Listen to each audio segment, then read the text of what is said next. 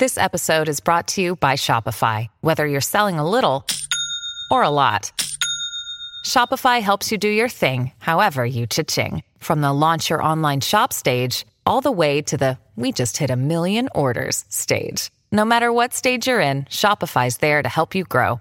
Sign up for a $1 per month trial period at shopify.com/special offer, all lowercase. That's shopify.com/special offer.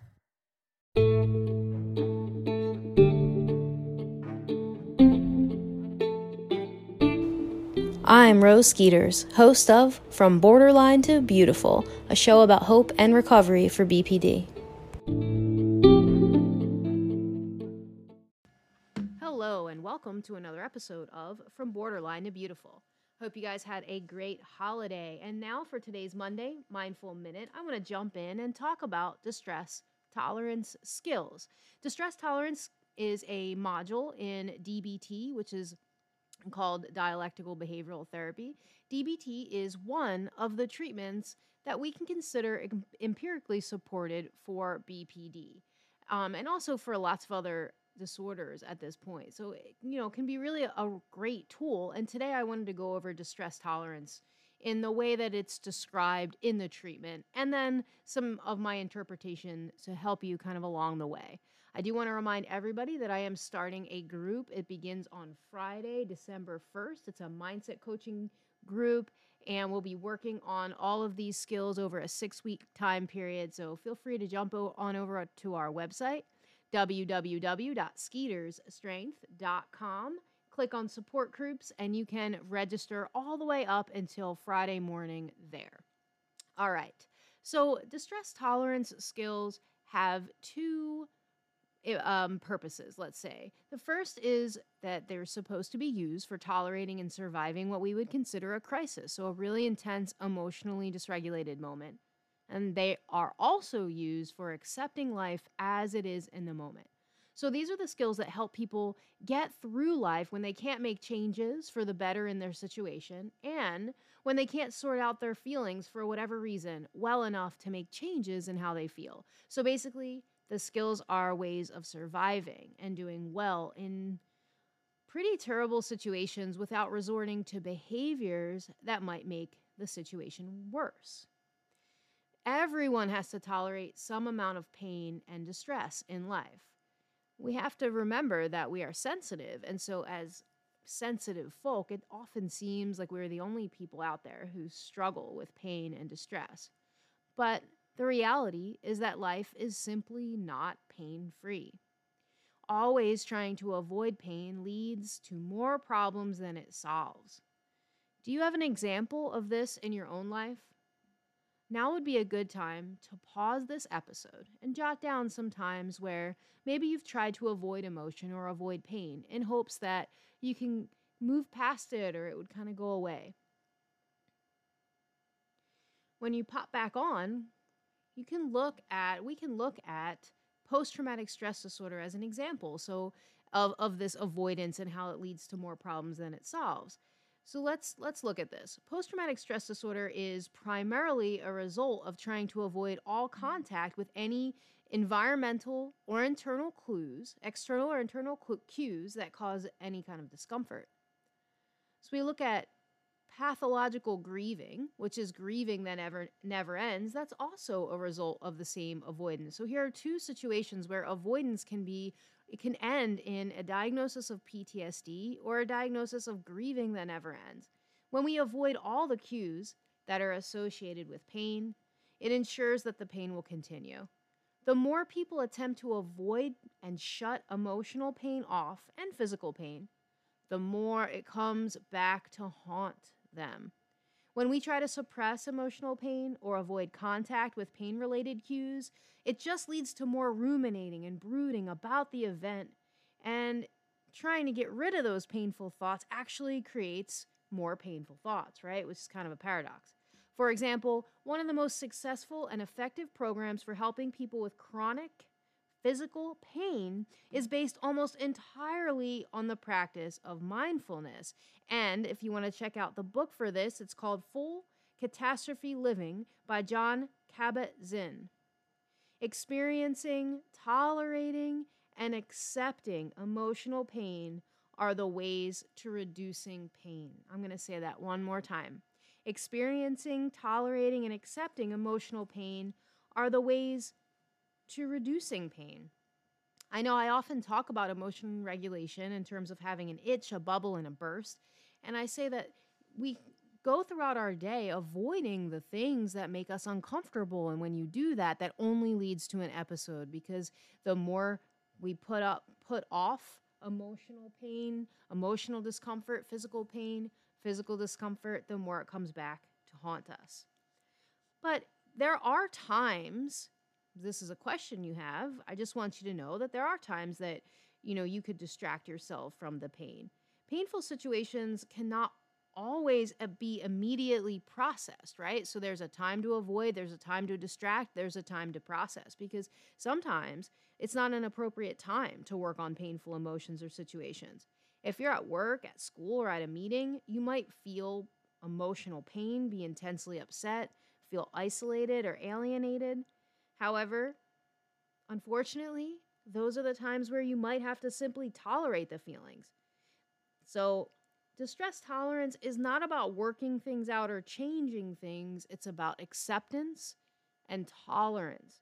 Accepting that you have intense emotions, accepting that no one is going to have a pain-free life, and that avoiding pain leads to more problems than it solves, and learning how to tolerate the discomfort of intense emotions. So let's talk about this for a minute. What are some times that you have intense emotional pain, but it's not appropriate time to work on changing the source of pain? And so one of the things or examples that comes up for me, and you can feel free to pause the podcast at this point and write down your own examples, but one of the common things that people talk to me about is if they're at work. What do I do when I'm at work and I have an intense, painful situation? How do I regulate there? And one of my biggest concerns for someone who has that struggle is how to get them to learn how to contain their emotions so that they can process it another time.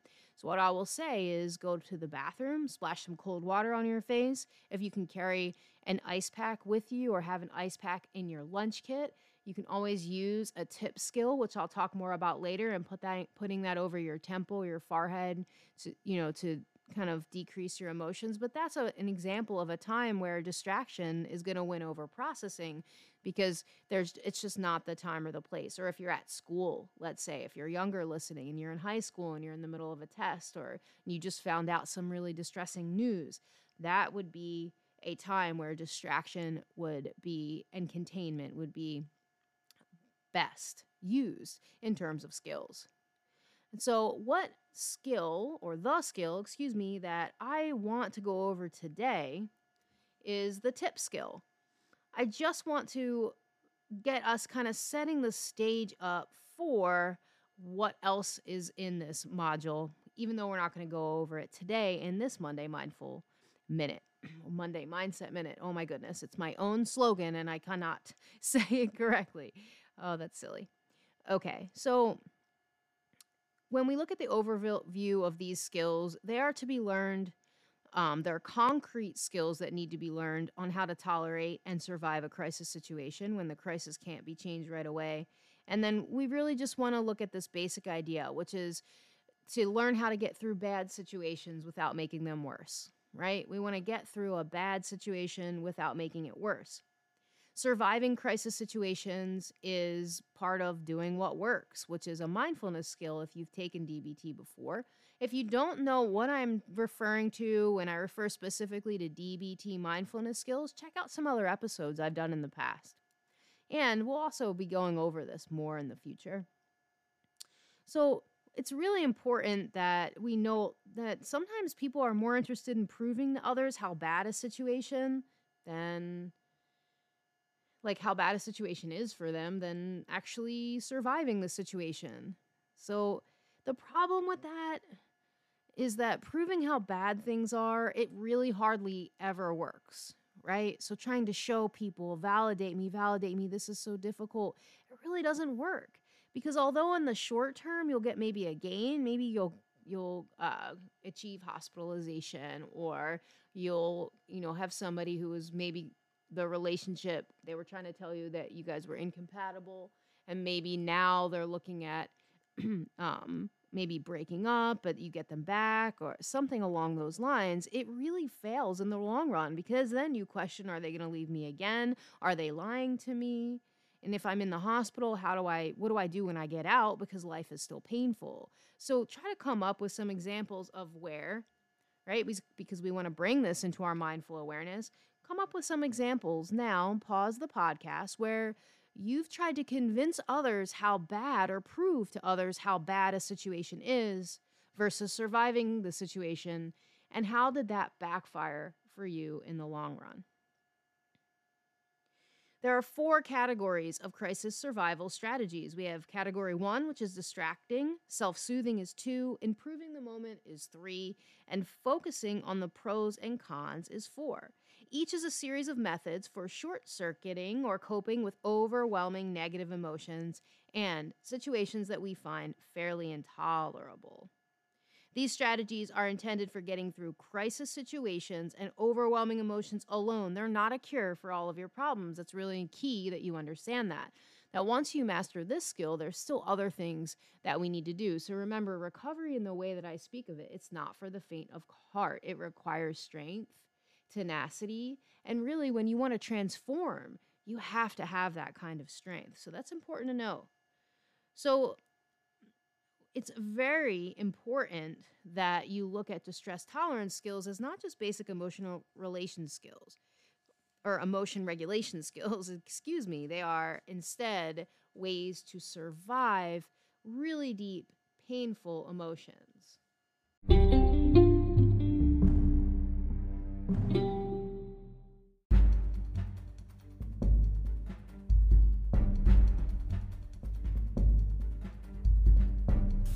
Are you tired of feeling frustrated, resentful, or disconnected from your family, friends, and partner?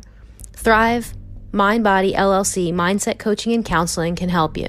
Visit us on the web at thriveonlinecounseling.com. Again, that's thriveonlinecounseling.com.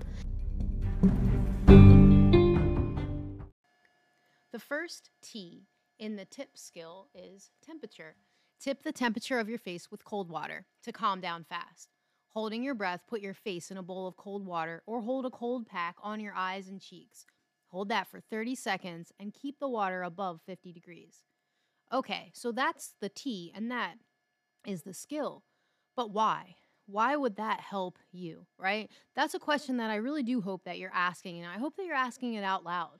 I know I was always scared to ask questions like that, and I think I would have gotten a lot more out of DBT if I asked questions and if I really tried to dig deep into what the why was. So let's look at the biology here.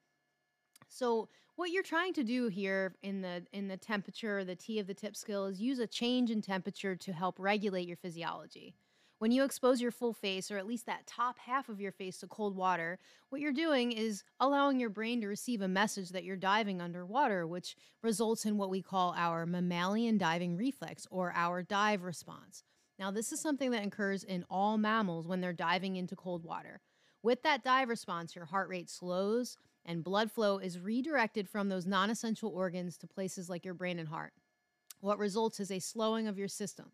And these changes in your biology can help you regulate your emotions. So it's very important that you speak to your medical doctor if you have if you're on a beta blocker or if you have any sort of heart issue, because what you're going to be doing is activating your parasympathetic nervous system response, right? So when you're have all that pent up energy and you're in distress and you need a distress tolerance skill, you are going to really be activated in that sympathetic nervous system response, which is fight, flight, or freeze. And that change in physiology, that dive response activation, actually is let's call it hacking your nervous system. Because what you can do is activate that parasympathetic nervous system response, which really slows everything down. You can even intensify the response if you bend over while you're submerging your face in that cold water, creating that same posture as if you're diving. And remember, you want to have your that ice pack or that Ziploc bag with cold water on your eyes and cheeks, or your face submerged in cold water for about 30 seconds if you can do that, and really try to bend over, activate that response.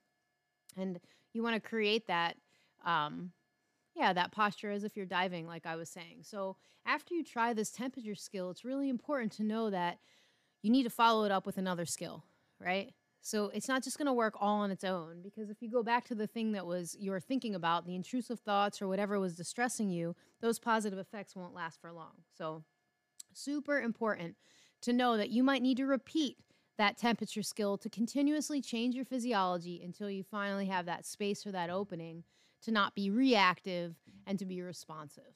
All right. So the I in TIPP stands for intense exercise.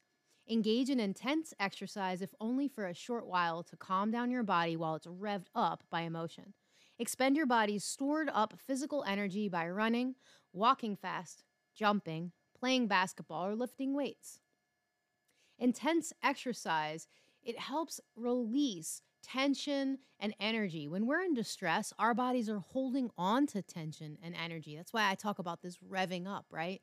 When we engage in exercise, that allows the release of some of this pent-up energy, and it changes our body chemistry, which both help, again, a nervous system hack. It helps to regulate our nervous system. Intense exercise has been researched to show that it can reduce painful emotional states like sadness and anxiety and increase positive emotions. It also reduces our reactivity to stress. In fact, we know that when humans engage in physical activity, we're less reactive to stress. That's been studied. So remember, this is also something that if you have a pre-existing condition, you want to check in with your doctor. But I always would hear the word exercise and I would think like, that's not going to help me. But the reality is we're physical beings. We're not just all emotion. So we have to honor our physical bodies and move our bodies. So with intense exercise, you want your goal is to be engaging in physical activity that significantly increases your heart rate.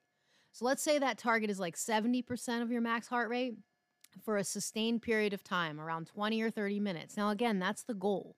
It can be less. There are other things that you can do as well, but this is what we're aiming for. This will get you the maximum result, just like that 30 seconds bent over in that dive posture position with your face submerged in cold water is going to get you the best results there. But you can still create a feeling of calm or take the edge off of those emotions if you're going to stand up and kind of jump up and down or dance in your chair, listening to loud music. Just move your body is the key here, okay? For a rough heart rate formula, what you're going to do is take that number 220 and just subtract your age, and then you're going to use 70% of that number. So I'll say it again.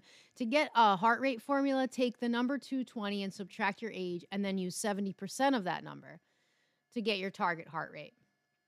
All right. So, yeah, again, remember just that medical clearance. You don't want to do anything that might compromise your health, because this is a strength-based movement. Recovery is a strength-based movement or walk in the direction of transformation, right? We want to transform. We don't want to break our bodies down. We want to build ourselves up. The next P in the TIPP skill is paired muscle relaxation. I'm sorry, actually, that's the last one. The one prior to that is actually paced breathing. Pace your breathing by slowing it down. You want to breathe deeply into your belly. Now, something I will say is that many people will breathe and they end up hyperventilating or making their anxiety worse. You know, I remember when my son was young, I would do kind of like yoga type stuff with him, and we would try to breathe deeply, and he would breathe from his chest, and he would end up breathing like this. Shoulders up and down, chest up and down. And so that's not going to help you, right? They're talking about diaphragmatic breathing from your belly. And so I would suggest, highly recommend, that you don't wait until you need a distress tolerance skill to learn how to breathe from your diaphragm. That's something that you can look up. Grab yourself a YouTube video of somebody that, you can connect with a little bit and start learning how to breathe deeply into your belly, because that's a muscle that needs to be exercised. I know that I never could do it quite right or for a longer period of time, a long enough period of time, so I was insecure about breathing. If you feel that way, take the matters into your own hands and start learning that deep breathing. But this P in pace breathing requires you to breathe from your belly and to slow your pace of inhaling and exhaling way down. So we can think of it as 5 to 6 breaths per minute. And you want to breathe out more slowly than you breathe in. For example, 5 seconds in, 7 seconds out. That's paired breathing. 5 seconds in, 7 seconds out. And so inhaling increases our heart rate. So that activates the sympathetic nervous system, but exhaling decreases our heart rate, activating the parasympathetic nervous system. Again, another nervous system hack. Spending more time in that exhale helps calm us down. So let's try it. We're going to breathe in for a count of 5 and out for a count of 7.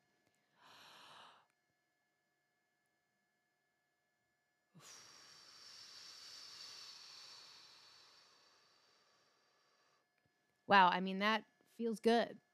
Now I have to talk slower. No, just kidding. But it really does feel good when you can do that. So try it. There are lots of breathing apps, timers that can help you with pace your breathing or with paced breathing. So definitely check that out. All right, so I already kind of let the cat out of the bag, didn't I, with that second P? The second P is paired muscle relaxation. Paired muscle relaxation. To calm down by pairing muscle relaxation with breathing out. While breathing into your belly, deeply tense your body muscles, not so much to cause a cramp, but notice that tension in your body, and then while breathing out, say the word relax in your mind. Let go of the tension. Notice the difference in your body. So you're going to breathe deeply into your belly, and then imagine just squeezing every muscle of your body for a minute. Not so intensely that you're going to cramp, but you just want to squeeze, and you want to notice that tension, almost making a fist. That's what I'm doing, as if you can see me, but you can't. And then while breathing out, you want to say the word relax in your mind. And remember, biologically speaking, exhaling activates your parasympathetic response. So you want to hack your nervous system. Try it. Let go of that tension. Notice the difference in your body. Now, I didn't say notice the difference in your emotion, just in your body. We want to start with our physiology, and we really want to focus on what we can control. So that's super key, that you're willing to do that.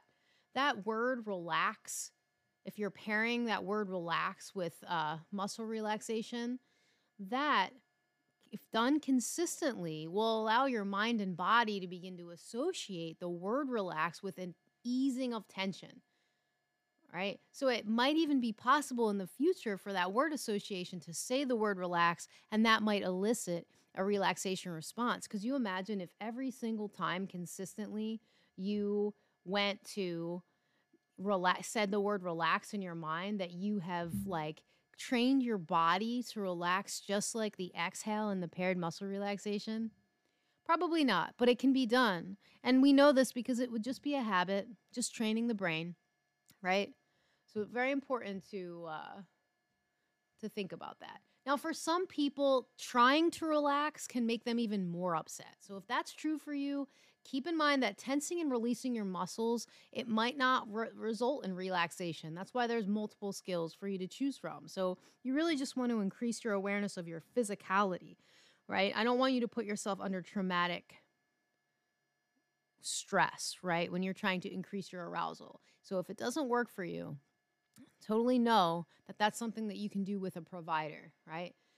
Okay, so for all of the TIPP skills, it might be useful to rate how distressed you are. So for example, on a scale of 0 to 100, where 0 is no distress and 100 is the most distressed you've ever felt ever. And kind of rate that before you use a skill and after using your skill. That will give you a sense of how effective it is. Because remember, we need to focus on the truth. And the truth is something that is observable. So if you have no baseline and no data that you're gathering, and you're just randomly using the skill, you're never going to know if it works. I did that. And then I said, well, it didn't work for me. Well, I never really even tried, right? Trying means gathering data, baseline data, and making sure you're using the skills that actually are effective to you, and making sure you're admitting when they're effective is really key as well. One of the things that I like about the TIPP skill is that there's a lot of variety, and they don't, the way that they're written, it doesn't talk about the biology, because that's the job of the person that you're working with, right? Like your therapist, your provider, your clinician, your coach. But I'm going to tell you as, kind of a bonus here, that all of these skills are it's not just an acronym with no meaning behind it. It's an acronym with biological bases. So use the TIPP skill as your nervous system hack or your neuro hack for the week, and really try to see whether or not they're effective for you and be willing to collect that data. All right, everybody. Well, that concludes another segment of the Mindful Monday Minute for the From Borderline to Beautiful podcast. I have so many exciting things coming up. Jay and I have rebranded Thrive Mind Body. Finally, we're working on that logo creation. So that's going to pop off in the new year. It's a very serene, beautiful logo that we're excited about for Thrive Mind Body. And in addition to that, we have a group. I'm running a group on December 1st that starts this Friday. That was a Black Friday special.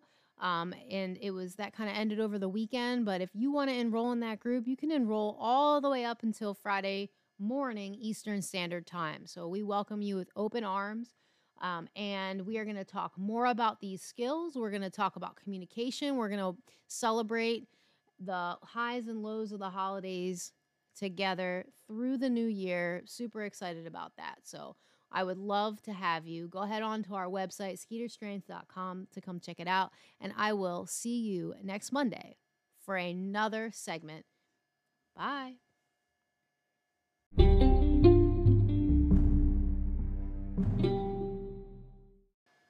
Okay, it's been a long time since I've done a Q&A, but I wanted to do a Q&A because someone asked a great question on the Facebook group that I wanted to answer.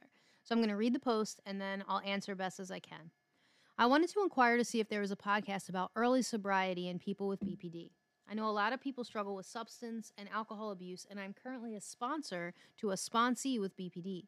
We have started listening to your podcast together so I can learn more about her emotions and what she's going through to get a better understanding of what's going to work best for her in going through her 12 steps of AA. And she has been listening and really trying to incorporate all of your wisdom into her own life. I know a lot of the time she feels bad about reaching out to me so much and putting stuff on me that she's emotionally going through. But I tell her that this is part of the process, because without being sober, she couldn't have had a clear mind and couldn't work on all other aspects of her life, including her journey to recovery of BPD. She also worries about becoming dependent on me to make her feel better in times where she is struggling. And I don't want to do anything that would be harmful to her or hinder her BPD journey. I would just love to hear stories of maybe other people who have done a 12-step program to recovery and also worked on recovery with their BPD at the same time and see what it looks like.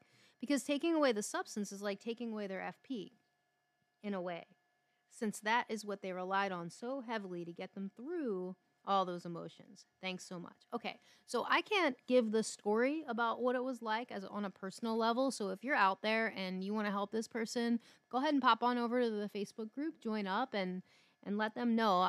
That would be really beneficial. But I will say, and the reason why I wanted to make this a Q&A is because this is something that I've come across a lot, actually.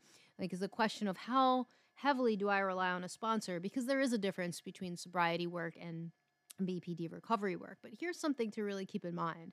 If you're a sponsor to somebody going through 12 steps in AA, the first thing I'll say is that person relies on you and they trust you. And you could be a corrective relationship for that person. So, if you're willing to be listening to the podcast and helping out your friend, I mean, that's just such a beautiful thing. And, it could be anything you're helping them out with, right? And I don't mean to trivialize the work this individual has done, but I just want to put in perspective that if she came to you and said, hey, can you help me learn how to knit a sweater for my son or something? I mean, you'd be like, yeah, sure, right? If you had that skill, or no, if you didn't, you'd take the time to do that too. So she's coming to you saying, I struggle with this issue. Will you help me? As long as you don't feel like you're building resentment towards this individual because they're reaching out so much that you feel like you're their sole person, like you are their FP as you referenced, I think it's a beautiful thing and a very kind thing for you to want to help this person, because this person is misunderstood and hurting.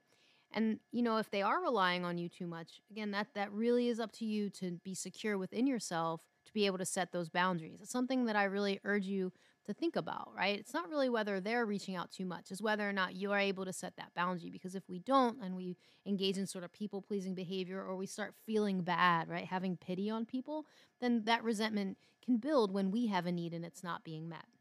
Something to think about. In terms of the work and the progress, if somebody has an issue with substance abuse, you really want them to be clean for 30 days, right? Sober for 30 days, so that they can work on that. You want to work on that before you look at BPD. And that goes from eating disorders, alcohol abuse, drug abuse, all, right? You want to make sure that that is taken off the table, because the work of BPD, I guess, work on dysregulation of interpersonal relationships, dysregulation of emotions, dysregulation of identity, all of these different dysregulations that occur within the diagnosis, you really need to be clear-minded, really to be of sober mind, right? So that's super important. But at that point, you're right, the alcohol in this case could absolutely have been this person's FP, not necessarily FP, right? But their identity, because if they were happy and they drank, and they were sad and they drank, and they were hungry and they drank, well, that's something that really would mask emotions. And remember, on the podcast, I say that BPD is a disorder of avoidance, meaning people with BPD, they avoid emotions, and there's just nothing ever good comes of that, as I said kind of on the beginning of this podcast. And so it really just becomes their identity. Like anytime they have emotion, that's their go-to, and it really shapes their focus and subsequently the way that they behave in the world. So you're right that they're trying to build a new identity, and building a new identity in BPD, it really can parallel nicely with the 12-step program, right? Like step 1, giving up, the addiction to the higher power. Like having a spiritual connection is so important in recovery. And I wouldn't have known that, even like 6 years ago, right? Because for me, that's a very new part of my journey in life, is being somebody who has spirituality, being a Christian. And so that's something that is new to me. And so if there's a 12-step program that starts with that spiritual piece, then that really can help fuel the morality bit down the road as the individual begins working in that 12-step program. So don't think the things that the two are mutually exclusive, and know that that person really trusts you to be able to call you and to be able to share the podcast with you, because the podcast can really get into the vulnerable parts of what goes on in the borderline brain. I really try to do that and to show people that the inside, you battle. It's a battle. It's a real struggle. And so that's something to consider, and know that, you're really instrumental there. So if it's weighing on you and it's too much for you, consider that boundary. But if you're happy to do it and you really feel good doing it, check in with yourself, make sure you're doing that self-care. And yeah, I think it'll work out really well. So if you need anything at all, you can give me a call, 844-984-7483, or you can send us an email at rose@skeetersstrength.com. You can reach Jay at that same number, or Jay@skeetersstrength.com. We look forward to hearing from you guys. Thank you. Until next time.